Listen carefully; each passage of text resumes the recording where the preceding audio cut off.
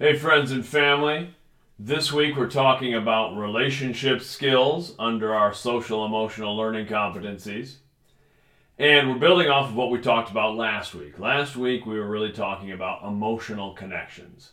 Specifically, we were identifying when we've connected with an emotion in a piece of art, music, movie, writing, something like that we felt spoke to how we feel. And then trying to extrapolate that onto sharing our emotions and connecting emotionally with other people.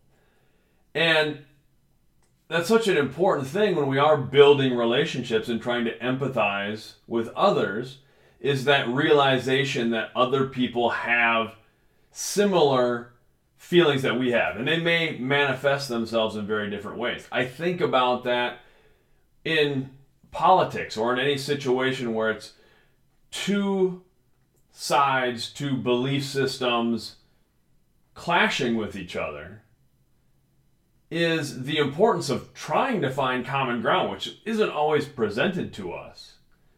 That's a frustrating thing to me when we see politics that are about cutting down other people or about anything that's about dividing people instead of finding that common ground. Because I think even if we have opposing views on things, they're often motivated by similar feelings. We all want to feel safe and included and loved and all of those sorts of things. Those are basic human needs. And we might manifest them in different ways. And a lot of the times we present things and behave in certain ways because it's something we've learned. It's something that's been kind of built into us. And that's what we're looking at this week. We're taking a self-assessment and talking about social norms and social programming. And sometimes those phrases can have negative connotations, but they don't have to be negative.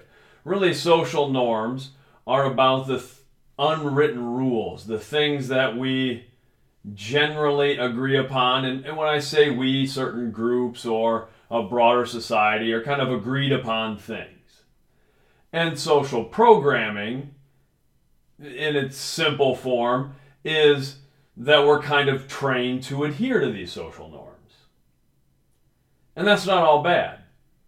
A lot of social norms are great. Looking people in the eyes when we're talking to them. If you go into a movie theater and there's only one other person there, we probably don't go and pick the seat right next to them. There's some unwritten rules and personal boundaries and things like that. So it's not to say these things are bad.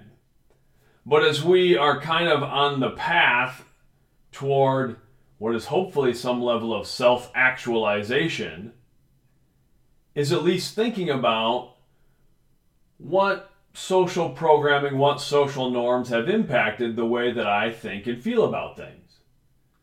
And a lot of times when we're young, growing up, when we're really young, we're pretty open-minded, and as we get older, there are more and more programming things, more and more social norms that we're exposed to that we feel we have to fit into.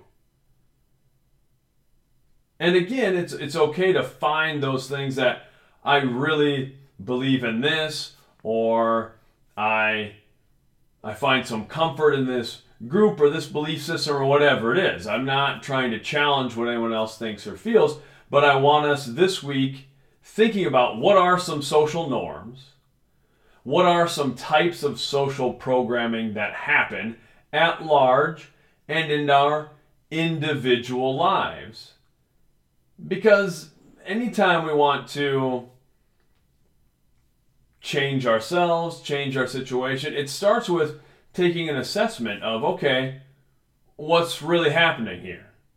So that's what we're talking about this week. And that helps with building relationships, is trying to understand this person's been exposed to these sorts of things, so maybe that's why this person believes these things or acts in this way. And on the flip side, I've been exposed to these things, this is how I was brought up, these are the things that have impacted me. So this is why or at least it's a component of why I think and feel the way that I do. Let's have another great week. Much love.